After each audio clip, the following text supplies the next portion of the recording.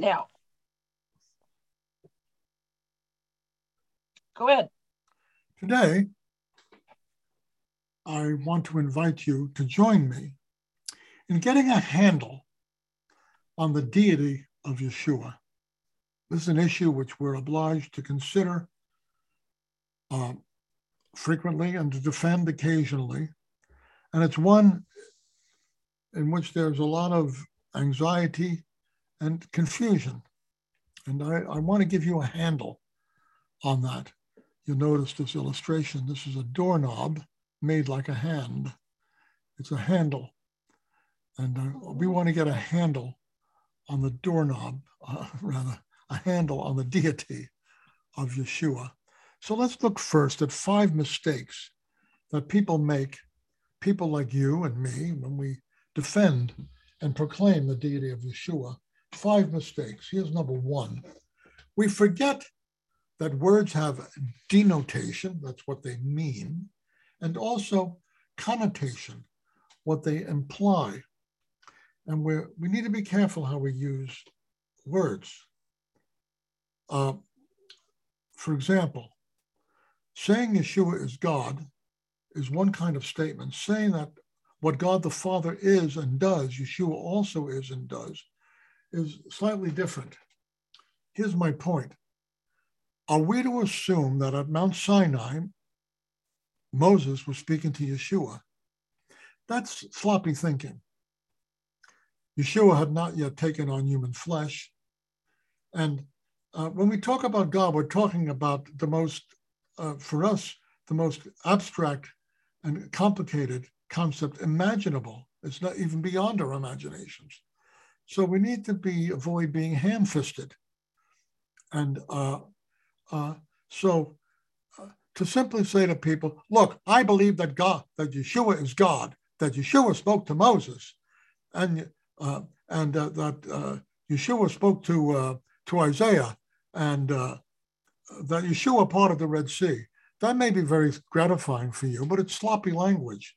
It's not the way the Bible talks about the mystery of who Yeshua is. So that'll be a little more clear to you as we go on to mistake number 2. We need to avoid applying arithmetic categories. Moishe Rosen, may he rest in peace, was a man who had flashes of brilliance. Really, he did. And on one occasion, he was speaking at UC Berkeley at the beginning of the Jesus Revolution. So he's speaking at UC Berkeley, and people are giving him a hassle about the Trinity. So he goes up to the chalkboard and he writes the integer 1 on the blackboard, and he says, there, I've counted God. Well, if you have any sensibility, you realize that doesn't feel right, because God is infinite. Simple arithmetic categories do not describe him. You cannot count God.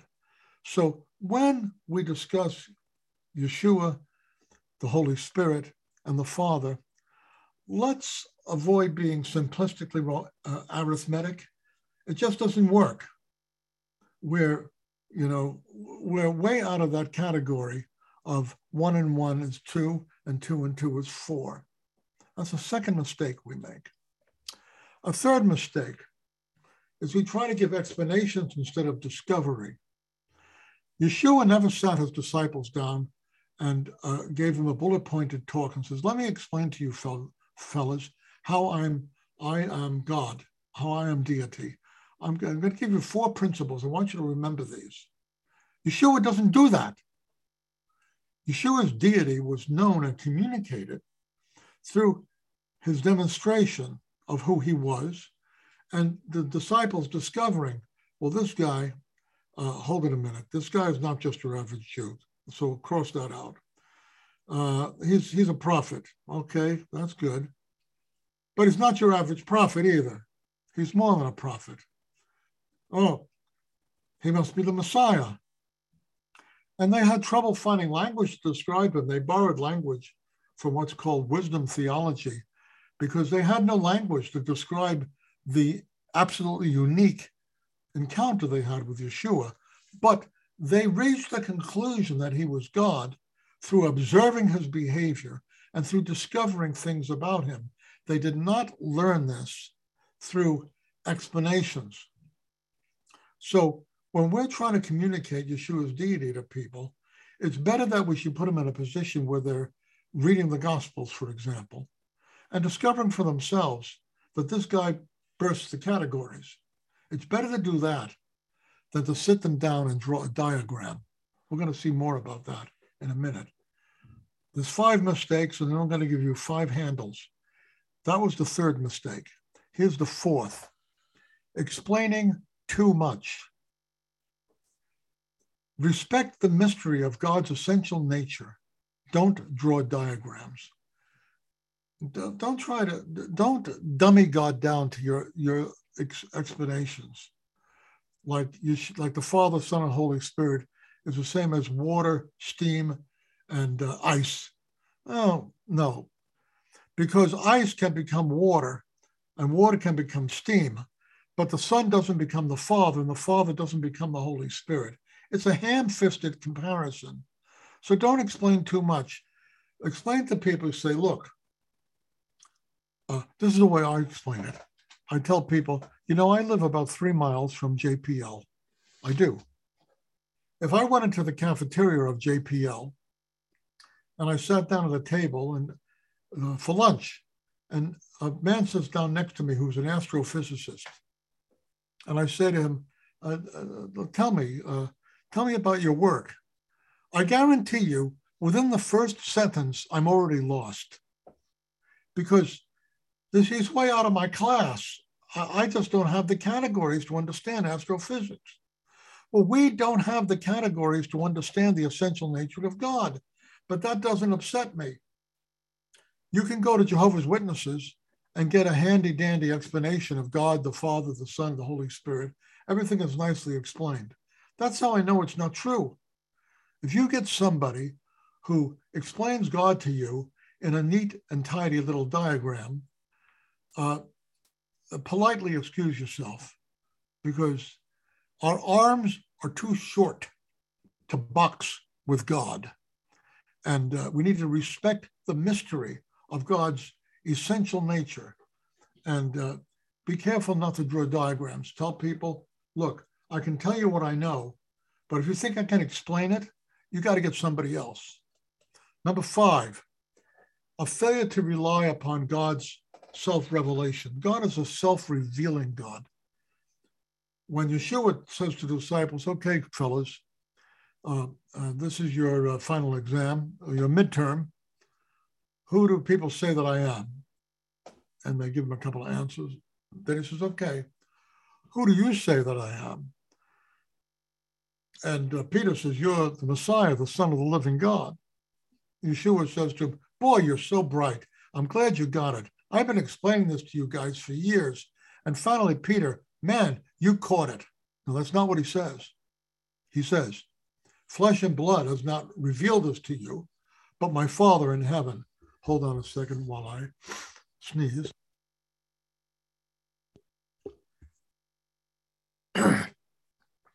He says, flesh and blood has not revealed this to you, my Father in heaven. And when people come to understand who Yeshua is, when you came to understand who Yeshua is, when I came to understand who Yeshua is, it's not because I was bright. It's not because somebody gave me a fancy-dancy explanation. It's because God chose to reveal his Son. Paul uses that expression. He says, when God was pleased to reveal his Son in us. That's how he refers to us.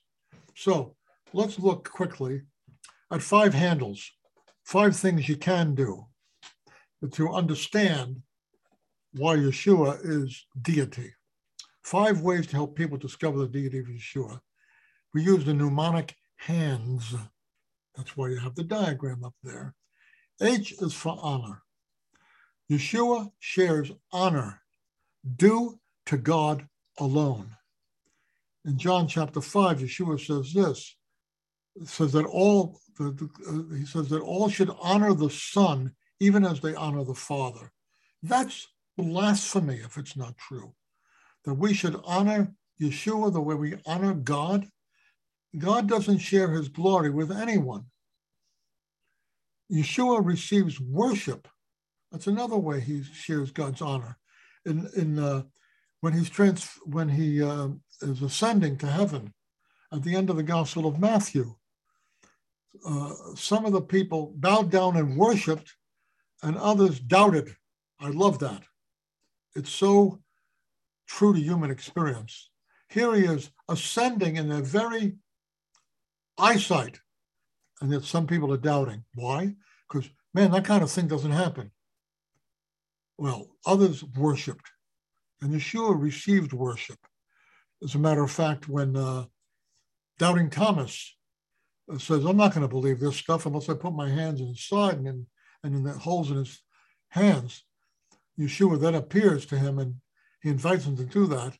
And what does Thomas say? He says, my Lord and my God. Does Yeshua say, don't say that? No. So Yeshua receives honor due to God alone. And in the future, all will honor the Father, even as they honor the Son. Every knee will bow and every tongue will confess that Yeshua, the Messiah, is Lord to the glory of God the Father. So first, now there's more that I could say, but that would only confuse you. Just get this point. One of the evidences for Yeshua's deity is that he receives honor that belongs to God alone. Secondly, H-A-N-D-S, the second A is his attributes. Yeshua shares in the Father's attributes, that is, his qualities, his characteristics. For instance, Colossians says that in him, Yeshua, all the fullness of the Godhead dwells bodily. All the fullness. Now get that. Everything that God is resident in Yeshua. Wow. Yeshua shares God's eternality. He says in John 8, before Abraham was, I am. And they picked up stones to stone him, because if that wasn't true, it was blasphemy 101. He has omnipotence. He says, all power in heaven and on earth has been given to me. He shares the Father's omnipotence. Here's a few more. He's a life giver. Yeshua says in John 5, just as the Father has life in itself, so the Son has life in himself. So the Son has life in himself. The Son can raise the dead because he has life in himself. He's the source of eternal life, like the Father. He shares attributes with the Father. He shares unity with the Father. Look at John 17. Yeshua makes that statement in various ways. It'll blow your mind. He says, he says he's one with the Father. He is the judge of all. You also see that in Acts chapter 17, verse 23 and 28. Acts 17, 23 and 28. You also see this unity with the Father in John 17 and elsewhere. He's the judge of all. He says that in John chapter 5. And there's much more. He shares attributes with the Father that define deity. Thirdly, N is for name. Yeshua shares the Father's divine name. He's the Lord upon whom all should call. The book of Isaiah speaks about calling upon the name of the Lord and being saved. Well, Yeshua arrogates that passage to himself. Paul actually assigns it to him. There are parallel texts where the Father's name and Yeshua's name, where passages used in Isaiah of Adonai are used of Yeshua by Paul, and he's not embarrassed by it. He assigns deity to Yeshua. For example, Joel chapter 2, verse 32. Compare that with Romans 10, 13. If you're taking notes, Joel 2:32, Romans 10:13. We're coming down to the wire. H-A-N-D-S. D is for deeds. Yeshua shares in the Father's deeds. He's the co-creator. He sustains the universe by his power. He performed miracles. He forgave sins. And you remember how people responded when Yeshua forgave sins. They said, who is this that forgives sins? That only God can do that. Well, yes, you're right. He didn't say, my Father forgives you. He's saying, I forgive you your sins, that your sins are forgiven by me. He is the one who metes out forgiveness. So he does what only God can do. And that's just part of it. Finally, seated. S is for seated. H-A-N-D-S is for seated. Yeshua is seated, enthroned with the Father. In his trial before the Sanhedrin, Yeshua said, they said, are you the Son of the Blessed One? And he said, I am. Whoa. And you shall see the Son of Man sitting at the right hand of power and coming with the clouds of heaven. Tearing his clothes, the high priest said, what further need do we have of witness? Witness of what? Of blasphemy. Yeshua says, you'll see that he's going to be seated at the right hand of power. He's going to share the enthronement with God. That is too much. We read in Revelation 22, no longer will there be anything accursed, but the throne of God and of the Lamb will be in it. The throne of God and of the Lamb. Yeshua is seated on the throne of God. That is too much. And his servants will worship him. Now, you may not believe this. That's okay. I can't force it on you. But you want to understand what the Bible says? That's what it says. H-A-N-D-S, honor, attributes, name, deeds, and he is seated where only God can be seated. The throne connotes kingly power and authority. So let's bring it all together and read again this passage we read earlier. I'd like someone else to read this. In the beginning was the Word, and the Word was with God, and the Word was God. He was with God in the beginning. All things came to be through him, and without him nothing had being. In him was life, and the life was the light of mankind. The light shines in the darkness, and the darkness has not suppressed it. There was a man sent from God whose name was Yochanan. He came to be a testimony, to bear witness concerning the light, so that through him everyone might put his trust in God and be faithful to him. He himself was not that light. No, he came to bear witness concerning the light. This was the true light, which gives light to everyone entering the world. He was in the world came to be through him, yet the world did not know him. He came to his homeland, his own homeland, yet his own people did not receive him. But to as many as did receive him, to those who put their trust in his person and power, he gave the right to become children of God, not because of bloodline, physical impulse, or human intention, but because of God. The Word became a human being and lived with us, and we saw his Shekhinah, the Shekhinah of the Father's only Son, full of grace and truth. Okay, my friends, I want to thank you all for coming. What do you think about what we've just considered? Any comments? Yes, questions? Rabbi, this is Richard. I was remembering when Jesus said, you have given me your name. What the name Yeshua had was the name that God gave, that God revealed to Moses on Sinai. I am that I will be, Yod He Vav He. So God gave Yeshua the name Yod He Vav He. Yeah, we're going to see this in the Aleinu.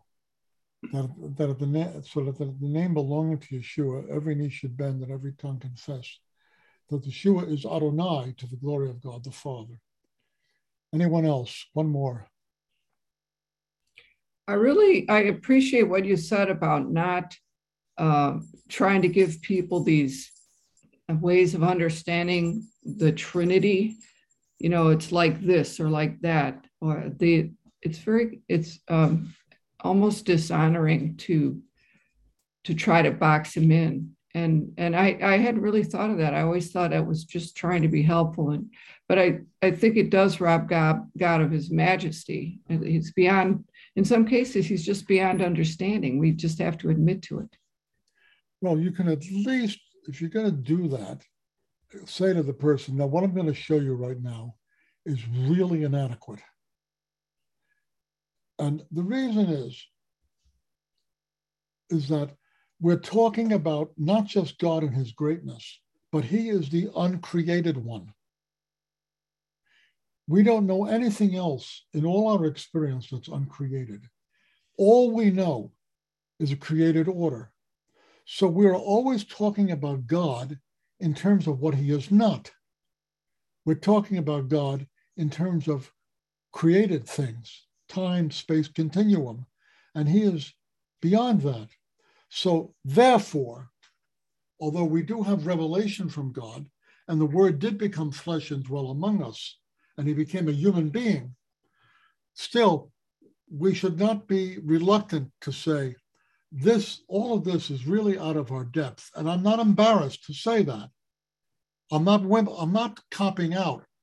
I'm saying, let's respect the goddessness of God and realize that we can acknowledge and respect what has been shown to us, but we cannot master what has been shown to us. It's way beyond our pay grade. So I think it is appropriate that we follow this with the Aleinu, because the Aleinu takes us where the revelation of God has taken us today. I'm glad you were here